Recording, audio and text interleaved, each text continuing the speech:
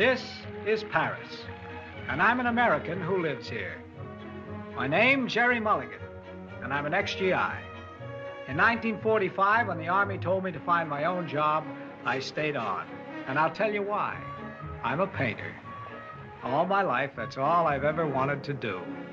And for a painter, the mecca of the world for study, for inspiration, and for living is here on this star called Paris.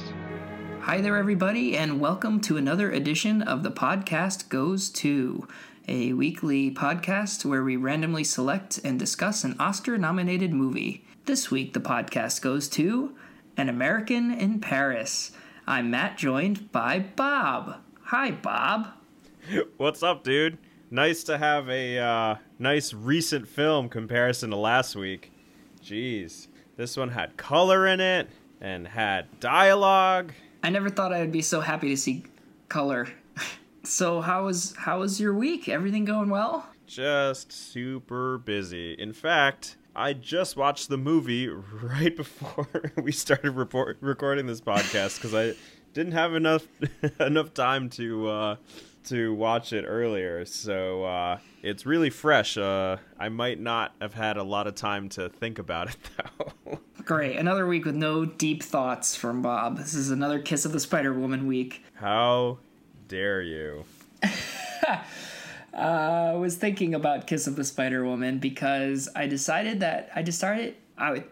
a list of my own little tropes, and so far I have the male lead, the white lead, the happy ending, the war theme, the love story, and the main character death as our tropes that I'm tracking. And we are on a 6-week streak of white lead in our movies and 4th straight week of a love story. Well, isn't that dandy? I think that might continue being a streak. I'm trying to think of when it became common that there was diversity in movies. Like 5 years ago? Just about, yeah. Are we going to have to wait until we get Moonlight or Beasts of the Southern Wild to get someone other than just an average white person leading up a movie? Yeah, pretty much. Before we kick things off and talk about An American in Paris, do you have any cleanup from last week? Oh, God, we have to revisit. You should have called it sewer cleanup, right? Because he was a sewer cleaner. Nice. Or I guess a street cleaner. Let's call it street cleanup, this segment. I can't think of anything that we got horribly wrong. And no one can fact check us on this because I'm sure none of our listeners have watched whatever that movie was. What was that movie last week? Seventh Heaven. Yeah. One of my buddies said he hadn't listened to the show because he was waiting for us to talk about a movie that he'd already seen, because this doesn't make any sense to me. He said, because I don't want to spoil any of the movies. I said, well, you could watch the movies and then come and listen, or you could just admit to yourself that you're never going to watch Seventh Heaven and just listen anyway. But it sounds to me like he just is trying to make an excuse to not listen to the podcast, and he's a really shitty friend. I will say, though, that we do have one listener who left us a review this week, so we'll get to that. But he is so devoted that he prioritizes watching the movie every week before he listens to the podcast. Wow, that's pretty impressive. Can you just replace that person with me on the podcast? They sound more prepared than I am. Well, he skipped Seventh Heaven, so I can't blame him for that. But that's pretty badass. I mean, he's someone who he's not really exposed to all these Oscar movies. He's not really that interested in them, but he cares so much about the show that he does that. So shout out to him. In fact, at least someone cares about the show, because we all know I don't. Bob. It's been a long week, all right? You know, Jesus cut me Christ. some slack, Jack. Well, speaking of Nate, shout out to Nate Vernon Follett, who left us a fan review on the Facebook page, which we created this week. He writes, I don't know how I would get through a Monday without hearing these two talk about a cinematic classic. I am a listener for life. Thank you, Nate. I really appreciate that. That's a lot of pressure. I guess now we have to make sure that we put one of these out every week for the rest of his life. Well, we're good for like another 10 years at least. Did you do the math for all the movies that will be nominated each year while we're still doing the podcast? No, I have not done that extensive research just yet. Maybe for next week I'll have that ready for us. But just in case we run out of movies, I think we should start planning our next show. Ooh, give the people what they want, like a little more Matt and Bob on the side. I know everyone's anxious to hear what comes up next from us 13 years down the road. The podcast definitely does not go to these movies, or would it not even be movie related? I don't know. Maybe movies won't even be a thing by then. Ooh. And I'll be unemployed. Well, let's hope that never happens. We also have to give a... No movies or me being unemployed? Well, you being unemployed doesn't really affect my life. If we run out of movies to watch, I don't know what I'm going to do with my spare time. Yeah, that's true. But I do have one job for life. And you know what job that is, Matt? Being a dick. Yep. I did have something to say, but I'm just going to commit to that answer. Well, now I'm curious what you were going to say. Well, tune in next week to hear what I have to say. Find out what Bob will always have a job in next week on the podcast goes to. I also like to thank Daniel Larsh, who gave us 5 stars. He didn't leave a review, but Daniel Larsh holds a very special place in our hearts because Bob recorded his first show in Dan's apartment in LA. That's true. And he is a filmmaker as well. And I was nervous about trying to set up the audio and everything for the podcast right. And I was raiding his closet for gear while he was at work. It's like, do you have XLR cables? Ooh, a Zoom recorder. What else can I steal? I stacked like all of his like old books on for the mic to be like the right height. Anyway, yes, XLR cables, things you would only find in a filmmaker's apartment or a film professor's apartment. We also have a review on iTunes from our good friend Keith Brown, K-Bro Films, who has been listening to the show. We're not sure, but he's become very vocal about his support for the show. And after giving us a 5-star rating, he writes, "This is my favorite new podcast. Bob and Matt crack me up. Although I do not approve of watching films on airplanes like Bob did with The Darkest Hour." Maybe he does listen. "Usually because I need to take my special flying pills. Keith is deathly afraid of flights." He goes on to say, "I like my movies big, not small. I can't wait till they pick the 80s out of the hat." We can't wait for that either, although we did pick one 80s film, which is Kiss of the Spider-Woman. Don't know if you heard that one. Definitely worth a listen. Go back and... well, maybe not. So thank you, Keith, for listening. I'm sure you're listening now, and I hope you enjoy the show. Keith is always listening. Keith is always ride or die. He's a jack of all trades. He's a train conductor and a police officer and a party goer. He's a police officer in like 90 student films. I don't think he made it into any of my films though. I guess I wasn't good. I don't think I was good enough back then. You weren't one of the elites? No. All I did was just hear about how great you were while I was just trying to make myself into something. Just trying to make ends meet. I'm sorry to hear that, Bob. Well, if it's any consolation, look where we are now. I haven't made a film since I graduated. And you've made 3 in like a year. It's been more than that, but it doesn't mean anything. The films have to be good to be an accomplishment. Bob, you're being so humble. Sit down. Be humble. Okay, so... Ooh. Yeah, a little Kendrick Lamar action. Didn't see that coming, did you? I didn't, but I'm glad that you started singing because it's time to jump into this musical, An American in Paris. Okay, so this is interesting. So the very beginning of the film actually brings me back into you as a filmmaker, Matt. Because it starts with a narrator? Yes. It starts with 3 narrators. It starts with the main character, then he like somehow passes it along to the other character, and then he narrates. And then it passes along to the other character, and he narrates. And all I was thinking to myself while I'm suffering through all this narration that I don't care about because I haven't seen anything, I was like, wow, what a Matt DeGeneiro move. Because that's literally all we said about you in film school. Is like, you were sitting there. You just so just so you know what I heard is I was sitting there watching this unbearable opening, and all I could think about was my partner in crime, Matt. That's what I heard. Thank you, Bob. It's just you were famous or I should say notorious in film school for all your movies having some sort of narration. Yeah, but the narration in this wasn't depressed enough. So, there's a movie that we watched this week, and we're going to talk about it. It's called An American Werewolf in Paris. I'm sorry, American in Paris. There is a film called An American Werewolf in Paris, made in 1997, not nominated for an Academy Award, so unfortunately we won't get to it on this show.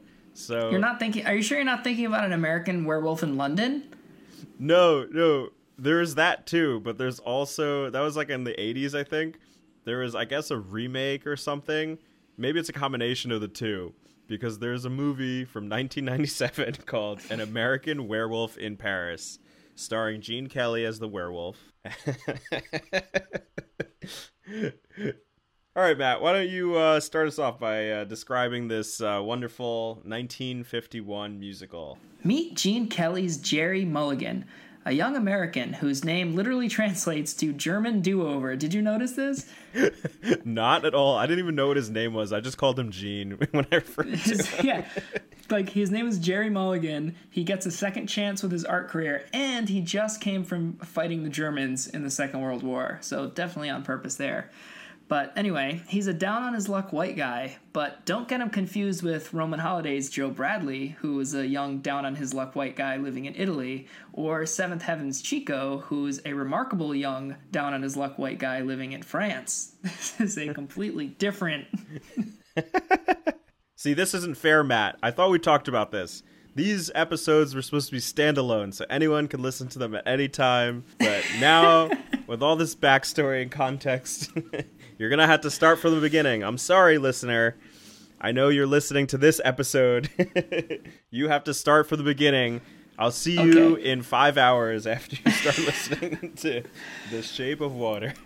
Okay, I promise I'm done with that. So Mulligan is an artist who's living in this illusory post-World War II Paris over a small cafe where he hangs out with his best friend, who is a goofy sidekick with similar aspirations to our protagonist, but who should not be confused with Roman Holiday's Irving Radovich, who's a goofy sidekick with similar aspirations to our protagonist, or Seventh Heaven's street sweeper neighbor guy, who's a goofy sidekick with similar aspirations of being a street sweeper like our protagonist. I think we stumbled onto the winning formula, Matt.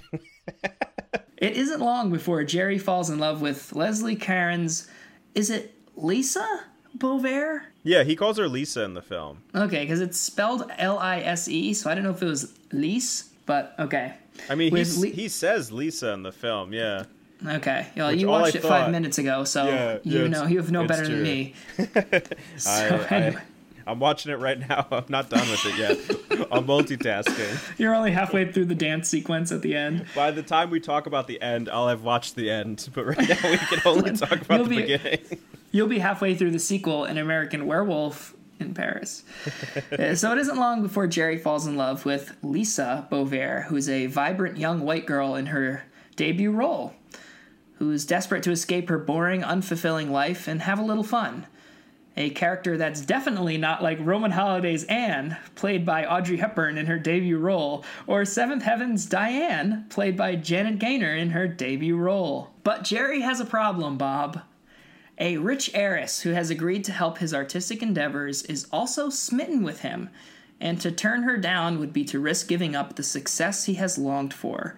So he must choose whether to give in to her advances to help his career, or to risk it all to pursue the lovely Beauvais. But wait, because that's just way too simple. There has to be another twist. Beauvais is secretly engaged to Henry Borel, a man who is good friends with the goofy sidekick that we talked about earlier. But they don't know about each other. So will Jerry find out about Henry? Will Henry find out about Jerry? Will Jerry choose his artistic aspirations or the dame of his dreams? And that is the setup for An American in Paris. Kind of a little bit of an extra twist on the previous two movies that we watched. There's an extra person involved. Good observation, Matt. And is it just me, or I'm kind of sick of the whole love at first sight thing. Oh, I'm so sick of it. This was so bad. So first of all, before we talk about the love at first sight, can we talk about how Sorry, aggressive... it's just I'm watching. That part's happening right now on screen. Oh, they're doing the love ballad right now? Oh, okay. Dude, can we talk about how aggressive he is in the bar when he hits on her? He literally pulls her away from the table.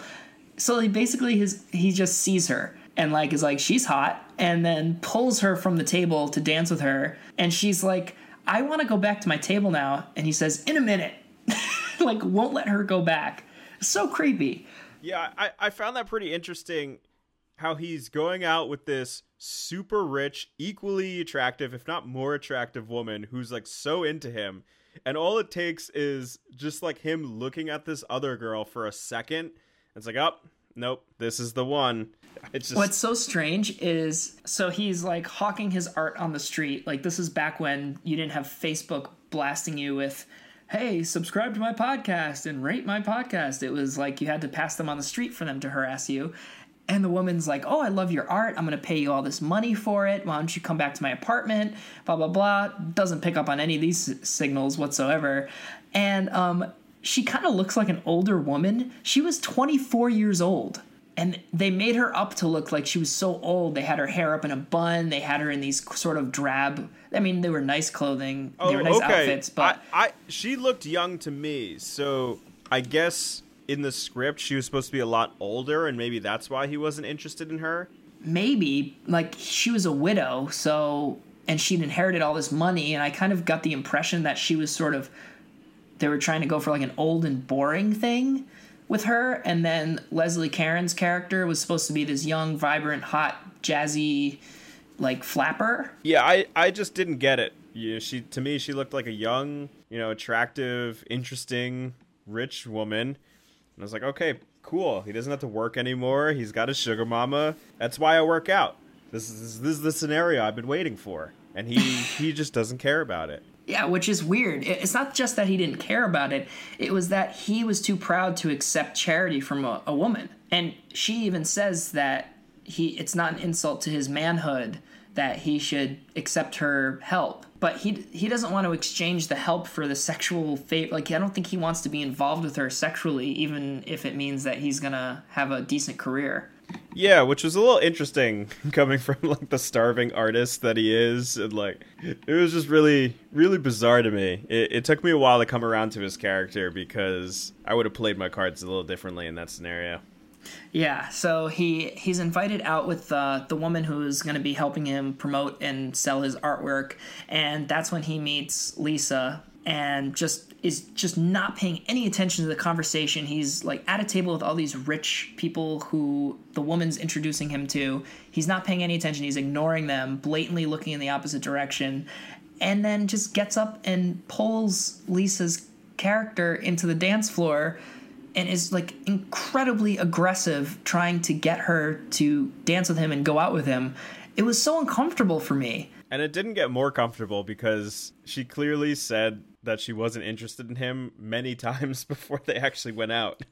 Yeah, because then he follows her to work the next day. Yeah, exactly. So. And he tricks one of her friends into giving him her phone number or address. Yeah, it was her phone number. It was all, I Very guess back then, stalkerish. that's more like persistent charm. It was supposed to be charming. That was the weirdest part. Yeah, totally not the case today. This movie had a lot of like weird, I don't know if I should say sexist, but just like anti-woman theme going on. Oh yeah, I wrote down some of my favorite lines to that point.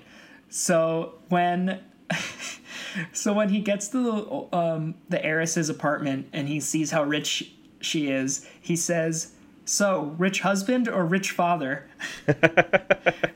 She responds by saying, "Rich husband," that he sold sunscreen in America, and then she said, "There's a lot of red skin in America." I think that was sort of supposed to be racist. Yeah, that was weird. Although I think, wasn't it a father, not a husband? Oh, maybe it was. Yeah, it was the father. Because it almost seemed like, it was like, okay, he is interested in her, and he's wondering if she's, with this rich dude that she's married to, or if it's just her father and he has a chance. Oh, I didn't pick up on that at all. I don't think he was interested at all, because as soon as she started hitting on him, he even gave the money back.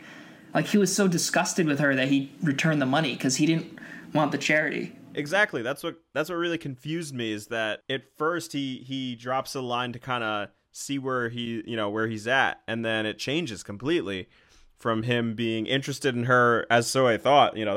That's a good line right there to kind of figure it out, even though it's weirdly sexist. Well, it's interesting this is a decent representation of what I consider to be a huge change in the moral zeitgeist, where someone can act so aggressively and it be seen as charming, and flash forward to today and we're both a little uncomfortable by it. Should a movie like this be judged through the lens of today? And does a person's actions in a movie from 70 years ago have to be seen through today's moral lens? Or can we, is it impossible to separate today from back then? Beep. Pass. I'm sorry. No, I definitely want to talk about this, but we have already run out of time, Matt. So we will get to this because this is a really important subject, and I feel like this is going to come up again and again, because there are more old movies than new movies awaiting us. Hopefully next week, though, is a new movie. Matt, what decade are we watching? Okay, Bob, fingers crossed. Next week, the podcast goes to... Don't even say it. Don't even say it. We have to pick a different decade. It's the 50s again. 1950s, here we come. Again. Do we really want to do this, or do we want to pick a different decade? No, it's how it happens, Matt. We just gotta commit to our decisions. We can't let our trusty viewers down. Okay, next week the podcast goes to 1950. The 1950s. We'll be right back after this quick break. Fuck you, Bob. I said it right. I never want to hear a comment from you ever again. We're taking a quick break, and we'll be right back. You have to say it again in 25 minutes. I'm so nervous. Excuse me. Hey, Adam, you wouldn't have 300 francs on you, would you? I'm going to Montmartre. I need lunch money. Sorry, kid. Bought a postage stamp this morning and it broke me. Oh, please, allow me. No, thanks. I'd never touch a guy unless I've known him at least 15 minutes. I've known him 15 years. Lend me 300. When I want a melody, flitting through the house, then I want a melody. My Strauss, it loves, it sings, the world is in rhyme, swinging to three-quarter time. Welcome back to The Podcast Goes To American in Paris this week, 1950s movie, our second 1950s movie, and we have another one coming up next week, and I am definitely not bitter about it at all. I feel hungover, Matt. So, before we get back into the film, Bob, what are you watching now? I recently just started watching Brooklyn Nine-Nine. Have you seen this show? I've seen a couple of episodes. I thought they were funny, but not too funny, but I guess, I don't know. What do you think? This happens a lot with comedy shows with me, is I'll see a trailer or a clip, and I'll be like, this is so stupid. And then, I don't know, it was just on TV. I watched a random episode from a random season. I was like, this thing is hilarious. So I started watching it. I'm like a season and a half in, and I love it. I think it's so well done. I was never a huge Andy Samberg fan or anything, and I just think every character in it, oh my god, I love this show, dude. Isn't Taye Diggs in that? Terry Crews? Oh, ooh, yep. That's who I'm thinking of. What kind of humor is it? Is it slapstick? Is it witty banter? What's the...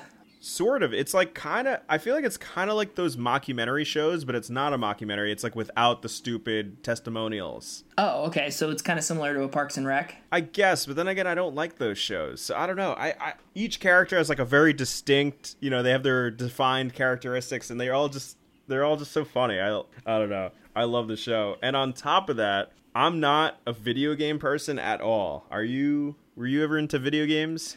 No, I went through a phase where I was really big into Madden and MLB The Show when I was in high school.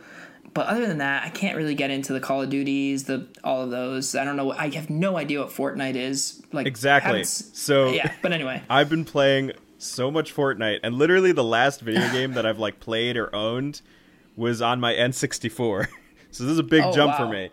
But we have an Xbox in my office, and someone downloaded Fortnite, and now like every chance I get, like while something's exporting or transcoding or whatever, when I have a break, I've been playing this game, and I'm so bad at it, but it is so much fun. I'm not trying to be snooty. I don't know what it looks like. I don't know what the gameplay's like. I don't know what the concept is. I have no idea why everyone is so crazy about it.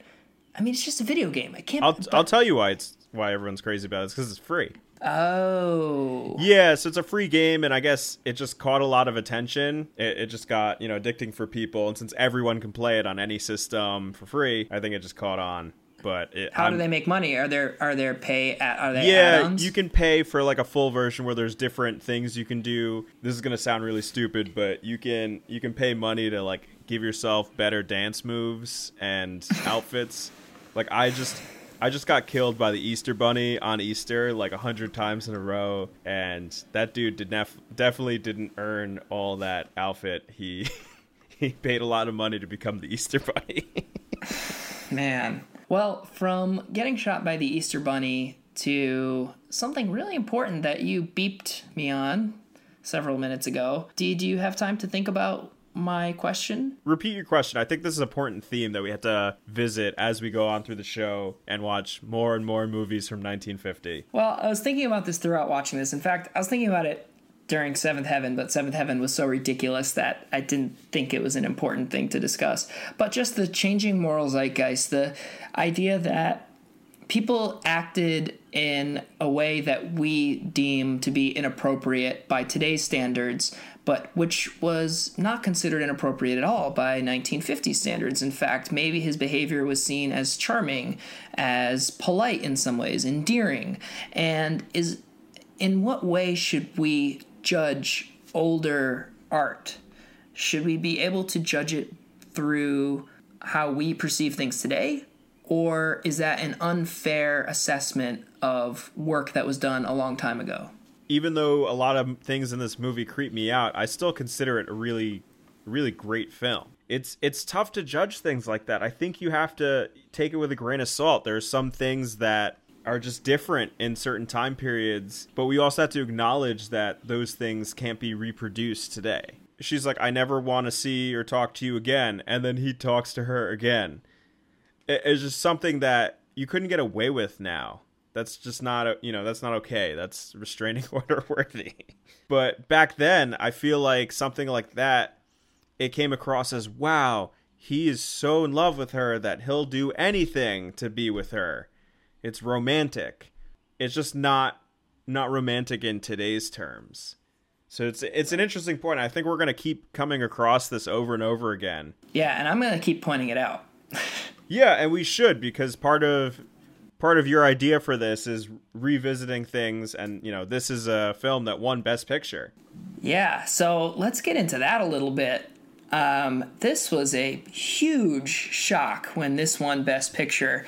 It was a huge upset over Streetcar Named Desire. Stella! And I hope we get it next week so I could just yell that and cut you off every single time. You yelled it so loud last week that it echoed through my microphone. And I was going to cut it out, but I decided to keep it in because it was so hilarious. I thought you just added reverb. That was natural. That was natural. It was so perfect. And yes, for those of you who picked up on that, I do listen to each episode. Yeah, we care very much about our own show. I just like hearing your voice. Yeah, I mute it when you talk, just so I can hear me. Bob, this was seen as such a huge upset that newspaper writers were demanding recounts of the vote. This guy, Sidney Skulke, demanded a recount. And Bosley Crowther, who is a film reviewer, he said that it showed that the voters were so insensitive to the excellence of motion picture art that they voted for a frivolous musical over a powerful and pregnant tragedy. Yeah. So it's just good to know that people back then were just as pompous and full of shit as they are today. This film was more of like a fan favorite kind of movie, and things like this probably steered the Academy Awards into that downward spiral it went into for many, many years, where it became more, pretentious, artsy. And if you were a popular movie, it wasn't wasn't as well respected. That's true. I will say this, though, and we can talk more about the Oscars, but I think the movie did have cultural importance because of when it came out. 1950 for the 1951 for the 1952 Oscars, correct? And we're only a few years removed from World War II, and Paris is still in a state of disarray and mourning, and Europe as a whole, and we're getting into the Korean War. So I think that a movie like this, which is a prime example of just this escapism and fantasy, was seen as a really important film at the time. And they did take some huge creative risks with some of the set design and stuff like that too. So I think that this was a deserving win. What do you think? I agree. And I have seen Streetcar Named Desire, which is why I know the most important line of the film that I keep yelling out. It's like a big foreshadow for the episode 3 years from now when we get Streetcar Named Desire. You've been hearing him yell it for 150 episodes. Just the combination of everything. I thought the music was incredible in this. I thought the vibrant colors versus, Streetcar Named Desire was in black and white, if I'm correct. Right? Matt's just shaking his head like, I don't fucking know. I'm pretty sure it's in black and white, and this was just beautifully vibrant colors. Every single frame in this film, they strategically placed certain things that were different colors to just fill each aspect of the frame with all the different colors. The dancing, the music, the performance. I thought it was a really good movie. And yeah, there's some creepy undertones, but whatever. Yeah, I thought the costumes were the best part, and I know absolutely nothing about costume design, so I'm not going to pretend like I am some sort of expert. And I'm also colorblind, red-green colorblind, so sympathies to me, T's and P's. But the costumes in this were crazy, especially in that first scene, the Embraceable You segment, it's called, where Henry is describing Lisa. Aha. Yeah. Do you know what I'm talking about? Yeah, she's dancing in 90 different rooms, doing the most ridiculous things. Yeah, she would be wearing this royal blue dress, dancing in a flat black and white background. Then she'd be in a yellow dress, dancing against a blue background. Then she'd be in a gray background dancing in black. It was changing with every new description of her.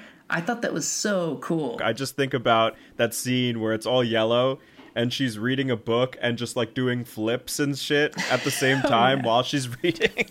Now I'm just picturing that. Yeah, that was when she's like, oh, she's a real crazy gal. And then he says, no, she reads all the time. And then it's her just doing splits, spreading her legs. Yeah. They wanted to cut that scene out. The censors did. And then they were able to convince them to keep it in. That was seen as risque at the time. They actually had censorship officials who were on the set with tape measures taking the length of female dancers' skirts throughout the film. Well, if you're going to enforce a rule, you might as well get mathematical. Yeah. So, you know what? This brings back a theme from last week that we briefly talked about. All the colors and her in the yellow dress in the green room, it really reminded me of La La Land. I feel like Damien Chazelle is one step ahead of us. He's watching all these movies that we're watching and talking about now, and I think he must be super inspired by all these old films because he went back all the way to 1927 to gain inspiration for the end of his movie from Seventh Heaven, and I feel like a lot of things in this remind me of La La Land because I saw La La Land first. But I'm sure anyone who's seen this movie watched La La Land, they probably are like, oh. This is American in Paris all over again. Yeah, Damien Chazelle actually came out and confessed. He said, An American in Paris is such a stunner that it was a movie we just pillaged. He used the word pillaged. It's an awesome example of how daring some of these old musicals really were. So you were 100% accurate that he basically ripped a lot of ideas from An American in Paris. What the fuck is up with him watching all these movies that we're watching and becoming extremely successful, and all we're doing with it is having this shitty podcast? How dare you insult this podcast? You take that back. So, and what's so sad is what happened to La La Land at the Oscars. I don't remember. What happened? It won Best Picture, right? Oh, did you fall asleep 2 seconds early? So, speaking of winning Best Picture, this did win Best Picture, but it also won several other awards, including Best Costume Design, which we talked about. Ori Kelly, Walter Plunkett, and Irene Sheriff. And Irene Sheriff was in charge only of designing the costumes for that 17-minute ballet sequence at the end, which we have not talked about yet, but which is one of the most talked about aspects of the film. Wait, it was only 17 minutes? So, at the end of the movie, when all hope seems lost, our main character, Jerry, has a dream-like sequence which turns into a full-fledged ballet, and the music of the ballet is An American in Paris, which is the orchestral composition that was the inspiration behind the movie. I guess some guy did a ballet with this music, and they played the 17-minute American in Paris audio for the ballet. It was so jarring that after 5 minutes it wasn't over. I was like, oh, this is going to keep going, because I could see that I had 20 minutes left in the movie, and I was like, okay, so this is going to be a nice 5-minute sequence, and then we're going to get to the conclusion to the story, and then it just kept going. And then I had 10 minutes left in the movie. Then I had 5 minutes left in the movie. And then I realized that this was the end of the movie. It was incredible. It was just so long. So long and so ridiculous. And there were points where you thought it was going to end, and then the music gets loud again. It was too much. So yeah, Irene designed over 300 costumes for the sequence, which cost over $450,000 to make. Yeah, and that scene's a whole movie. Yeah, but it was extremely risky and expensive and experimental, which is why I ended up appreciating it. Basically, he dances through all of these famous French painters' artworks, and some of the backgrounds are just giant sketches, and some of them are these frozen fountains, and some of them there's just hundreds of people in all these different colorful outfits. And I kept thinking, this movie was made as a response to people migrating from the movie theaters to the TV sets. TVs were becoming extremely popular in 1950, 1951. And this was a movie experience. I can only imagine someone going to the theater and seeing this color explosion. It would have been a great moment for if you needed to refill your drink or go to the bathroom. You just jump right back in, and they're still singing and dancing. It would have been good for my Run P app. You know Run P? No. So there's an app that I have. It's called Run P, and when I go to the movies, it has every movie that's in theaters, and it tells me at what moments I can go to the bathroom, how long my break is, and a brief description of what I missed while I was in the bathroom.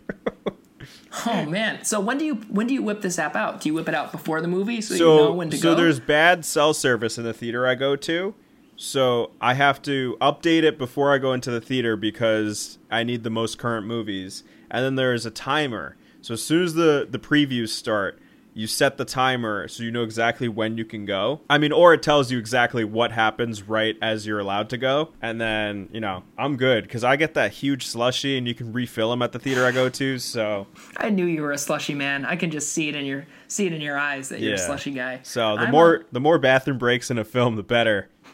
It's funny because you probably get the same thing every time you go, right? No, I change it up. Do you? I'm a traditional man. I get my small popcorn and a bottle of water, and I always eat the popcorn before the movie starts, and that's it for the whole movie. And then I drink my water. I never go to the bathroom. I will wet my pants before I go to the bathroom during a movie. Yeah, see, I leave the theater, I get some more food, take a nice walk. Yeah, what if it tells you have 10 minutes? Are you going to go have a smoke outside and call your mom? Gonna order some hamburgers, eat them outside the theater. The theater's connected to a mall, so maybe I'll go shopping, One film I saw last year didn't have any moments. It was the only time this has ever happened. It didn't have any moments where it gave us a good window for a bathroom break, so I mentally prepared for that one. You know what movie that was? It was an Oscar film from this past year's Oscars. Get Out. Yep. Get Out. Interesting. They gave you one moment where you could kind of leave, but they recommended not leaving. They're like, yeah, this is the best we can come up with. You just had to see the whole movie. There's no missing it. Oh, man. It was crazy. I'm hoping someday soon we get to talk about Get Out, because I wasn't as crazy about it as everyone else was, but I still liked it. But I think there's a lot to discuss. Yeah, so a little more on the Oscar nominations. It was nominated for, what, 8? So that was incredible. What I found interesting is no acting nominations whatsoever. Is that a first for us? I think it is. I think it might be the first time that we didn't have a win. Although I guess Shape of Water, no one won. Yeah, but there are at least 3 nominations for that film, and it was super. I mean, this was a tough competition year. You know, actors going against Humphrey Bogart and Marlon Brando, but I just found that interesting that no acting nominations with a Best Picture win. Yeah, that is interesting. Although, what did you learn about Gene Kelly? Yeah, he won that honorary award, which he wasn't there to accept. What was that award for? Just being awesome? Pretty much. I think it was mainly for this film because he, if I remember correctly, choreographed the dance numbers. And these dance numbers, super impressive in this film. Between Gene Kelly and Leslie Caron, I just like such athletes to perform these dance numbers. So, side note about Leslie, she's still alive. Really? Yeah, she's still alive. And she was in Chocolat with Johnny Depp. You mean chocolate? Chocolat. Chocolat. Yeah. It just like blew my mind. I consider this era to just be separate. Like, yeah, she's still acting. I'm looking at her IMDb right now, and everything she's been in recently is her playing some old French woman, which she is right now. She is old and French. No, I was referencing, what was it, I Love You Man? They talk about chocolat, and Jason Segel's like, you mean chocolate? What I found most interesting was Vincent Minnelli not taking home Best Director after directing that extravagant ballet number and taking all these creative risks. Yeah, I guess they just gave more credit for all that to Gene Kelly, and that's why he got that honorary award. What I found most interesting about Vincent Minnelli is that he often took his 4-year-old daughter to the set, Liza Minnelli. I think I saw Liza Minnelli perform the national anthem at like a tennis match one time. And then she broke out into a 17-minute ballet sequence inspired by An American in Paris. Exactly. As an ode to Vincent. So, speaking of Liza Minnelli, it is time for us to narrow down our decade into an Oscar year. I'm really not as how that's related to You're Liza so Minnelli. Good at those transition points. Those segues. Yeah, that was terrible. Bob. And I'm just horrendous. trying to keep up with you. Okay, well, let's figure out where we're headed next week. Next week, the podcast goes to 1956. All right, a little more recent. Okay, we're moving forward. So we will take a quick break, and we will come right back. I got Rhythm, I got music, I got my gal who could ask for anything more. I got Daisy I got in green pastures, I got my gal who could ask for anything more. Old man Trouble, I don't mind him, you won't find him round my door. Vous comprenez ça? no. I got Rhythm, I got music, I got Stella! who could ask for anything more? Welcome back to The Podcast Goes To. This week, the podcast goes to 1951, An American in Paris. You know, I find it interesting. The title's An American in Paris, but there were a lot of Americans in Paris in this movie. It should have been Americans in Paris. I think it's a more accurate title. What is it with these movies that take place in different countries and there's just so many Americans there? I find that so strange. I wonder, should we make that another podcast trope of ours, that we just see if it's an American in another country? Yeah, too many Americans in that one country. I mean, yeah. It was just like, I felt like every scene was like he was speaking English to Americans in the middle of Paris. It was so strange to me.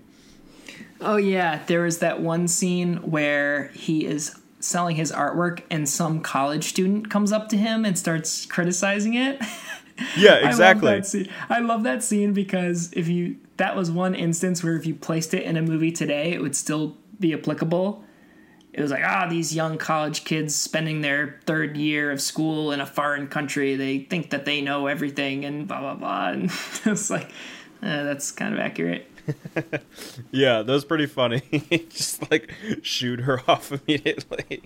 He said a good line, like, most people who are making art, whether it's films or music or, physical paintings, ask for criticism, stuff like that. And he's like the opposite. He's like, I don't welcome criticism. It doesn't do me any good.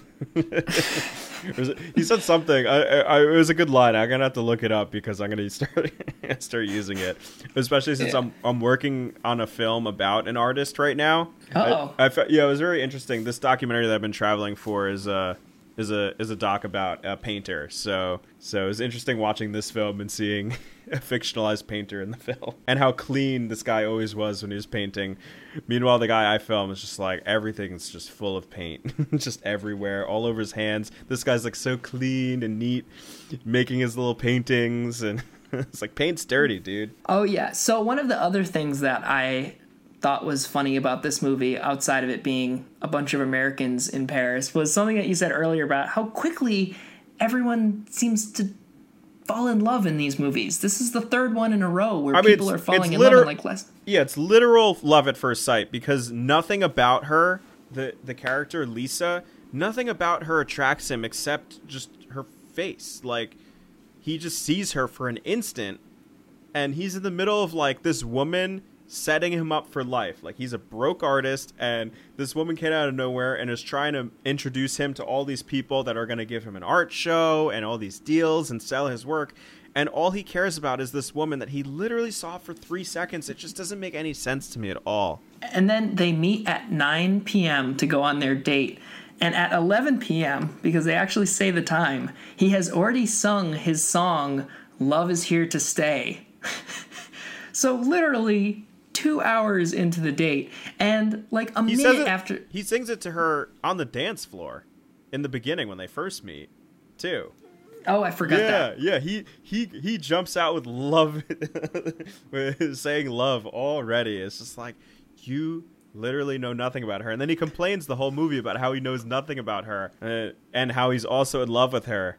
This was another line that I really liked. He said, with a binding like you got, people are going to want to know what's in the book.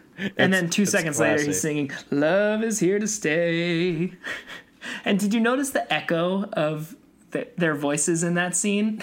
Like, they were definitely inside during that scene.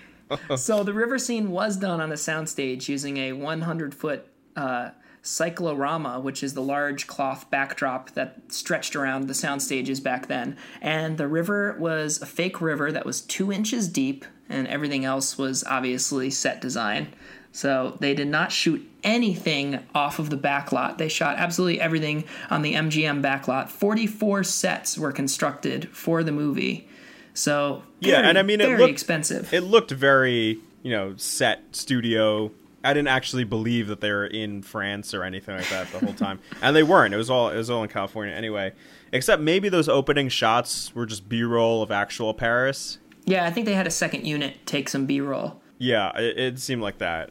Because that would have been a lot of work to recreate, like the Arc de Triomphe and all this other stuff just for like an establishing shot when you never see the Arc de Triomphe in the film. And then, it's almost his room in the beginning. In the very beginning, when you finally, like, they're done with their stupid Matt DeGeneiro narration voiceover movie tactics, I'm so used to saying it now, it's funny. His whole room is, like, the most set ever. It's almost like they're making fun of it. Like, he pulls up his bed on a string, and his bed starts rising before he even touches the pulley to pull it up. And then, like, all of his furniture's on wheels, and he just wheels it out and, like, closes the doors and, like, everything like that. Just like a set would have been, but normally you don't show the wheels and all the other stuff, and it's almost like they just committed to it being a set and made his room like a literal set. So real quick before we move on, I know we talked a lot about how we were happy that this was shot in color and it was a very vibrant color palette that was used. So I did a little research on Technicolor. I'm not sure how much you knew about Technicolor. Not much. So real quick, so Technicolor was the most widely used color process from 1922 to 1952 when Kodak released 35 millimeter color motion picture negative film, which negated the need to send film stock to Technicolor for their process. And the tech in Technicolor, I thought this was really cool. Do you know where it comes from? It comes from MIT, the Massachusetts Institute of Technology, where the founders Herbert Kalmus and Daniel Comstock earned their degrees before founding the company in Boston in 1914. So they created the two-color camera, which was red and green. So that's why a lot of movies in the 20s have this sort of red-green hue, because that's all that they had. Would it look black and white to you, Matt? That's mean. No, it looked like some sort of vomit of red and green that I can't discern the difference. That's okay. My movies today look like vomit too. That's what one critic said. Your film is vomit. And you didn't mention the cookbook once. Don't ever mention that film again. I've been trying to erase that film from my memory. I think next week we need to play a clip from it. And then in 1932, they invented the three-color camera. And that was a much more complicated process where the light beam is split into thirds and filtered through various lenses to produce the color image. And then it had to go through a dye process, and it was very expensive. So that's why movies like Roman Holiday, they chose to shoot in black and white, because you don't have to worry about any of this crap of combining all the films and the different shades and all that. So, but then the Kodak film sort of marked the beginning of the end for Technicolor, and The Godfather Part 2 was one of the last American films printed in Technicolor. I feel like movies today still have like Technicolor logo at the end of the credits. They must be doing something. They're up to no good. I think we're about to uncover something. Let's look into that. This is a little preview of next week. Next week we'll tell you just what Technicolor is up to in 2018. So tune in next week for more on the company. Before we wrap up the show and pick our movie for next week, I saw a AFI list of the greatest movie musicals of all time. So I have the top 5 list here, and let's see if you've seen some of these. Number 5, Cabaret. Number 4, I'm shocked this is number 4, The Sound of Music. Thought it would be higher. He was 16, going on 17. Actually, that's good. You have to do a little song for every one that I say. Well, I don't know any songs from Cabaret. All I know is I drink it sometimes. That's Yeah, never mind. Number 3, The Wizard of Oz. Follow the yellow brick road. I was in The Wizard of Oz. Did you know that? Yeah, in my middle school play, I was in The Wizard of Oz, and I was, at the time, I guess I had my growth spurt earlier, I was the tallest person in the cast, and I was a munchkin. And all I did was put on the munchkin voice and go, follow the yellow brick road. That's fucking weird, man. No, I did not know that very obscure fact about your life, Bob. I'm We're shocked. off to see the wizard. Well, let's see if you were in this one. I still got it. You still got it, you little munchkin, you. And just like that, my acting career died. Some say he never recovered from episode 6 of the podcast goes to. Number 2, West Side Story. And the number 1 greatest movie musical, Singin' in the Rain. I'm singing in the rain, singing in the rain. And Gene Kelly, is that you? Yes, it's me, Matt. Here to tell you that your podcast is garbage. Watch my new movie, American Werewolf in Paris. Starring me as the werewolf. Awoo! It's raining in the sing. Okay. For more Gene Kelly impressions, tune in next week on The Podcast Goes To. Tune in next week. One of us, whoever loses the bet, will do the whole podcast as Snoop Dogg. Okay. So, do you have any closing remarks on An American Werewolf in Paris? What was that? An American Paris? Yeah, I mean, so we didn't really talk about the end. So they're at this crazy ass black and white, like, rowdy dance party where people are literally jumping off balconies and being caught, and like everyone's wild and crazy. And then they have this breakup scene, and then somehow we get breakup scene into like this 90-minute dance scene. And then after the dance scene, she gets out of the car and comes back to him. Oh yeah, and what then was they live that? happily.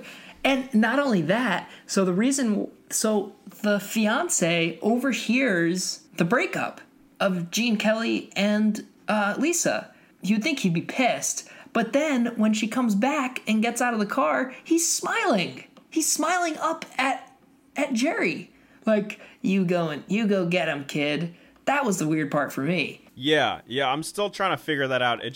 I don't know how anything was supposed to change in real life when the only scene between those two scenes was an imaginary dance number where that picture that he drew of that place that they always meet magically blows perfectly back together on the floor, and then it turns into the set and they're dancing on it. Oh my god. So the fiance must have in the car been telling her that he overheard it and that she should go and be with Gene Kelly. How would it happen that quickly? Or I guess it wasn't that quickly because it took. Yeah, it was like an hour minutes. later. Yeah, I guess any amount of time could have passed at that party while he was imagining that humongous dance number. Yeah, whatever it is, it happens way too fast that they were going to get married and move to America together, and in 15 minutes they decide to call it all off.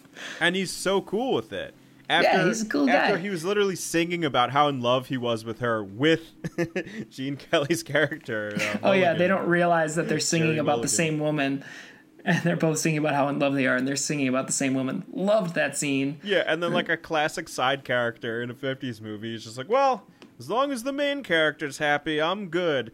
Take my wife, and thank you very much. Yeah. And I'll go fuck myself. And that was the ending. And then it just says the end and fades. Such a cliche ending, but maybe this was the birth of the cliche, so maybe this was not cliche. I love how since we keep getting old movies anyway, I love how we're like, this is cliche, or is it?